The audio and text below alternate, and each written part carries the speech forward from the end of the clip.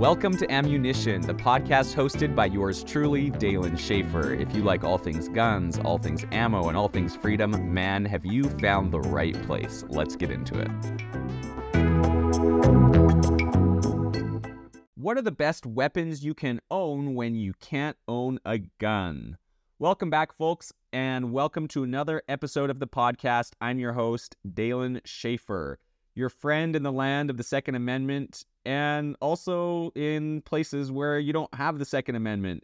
Today, we're not just looking within the borders of our country, but also looking to countries beyond, where the right to bear arms is, well, less celebrated. We're talking about the best alternatives to firearms for those in gun-regulated areas as well, states and countries. It's not about violence, it's really about self-defense, hunting, and sport. First on the list is the quintessential alternative, the knife. Now, a full-tang knife is strong and can be used very effectively for self-defense. And that's just one of the many things on this list. Second, we have a slingshot. There's many types. There's slings, slingshots, there's slingshot pistols. There's some pretty cool stuff out there. But before you laugh, this has worked many a time, literally was just used by a boy to defend off a kidnapper who was trying to take his sister. So, slingshots, they can work. Now let's talk something a little bit more Robin Hood, the bow and arrow. There's something primal about using a bow. It's silent, deadly, and has the added bonus of making you feel like a superhero. Just remember to check your local laws about using them. That's right, some places ban certain types of tips and arrows, but a bow is a great alternative.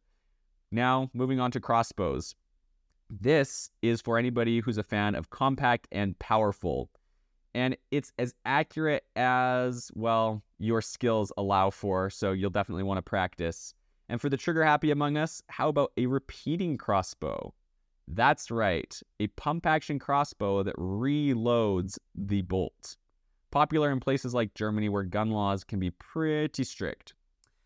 Then we've got arrow guns. Think of a regular gun, but instead of bullets, you're shooting arrows. It's not from a comic book. It's a real thing that exists. And for many places, this is actually legal. So look into it. Some are powered by air. Some are powered by a cartridge. Finally, air guns. Small, silent, and they do pack a punch. Perfect for pest control or plinking cans in your backyard.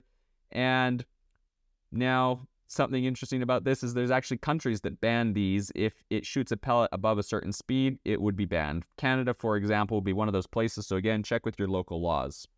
All right, folks, that's it for today. Remember, it's not about the tool, it's about how you use it. Stay safe and keep fighting for your rights. Until next time, I will see ya on the flip side.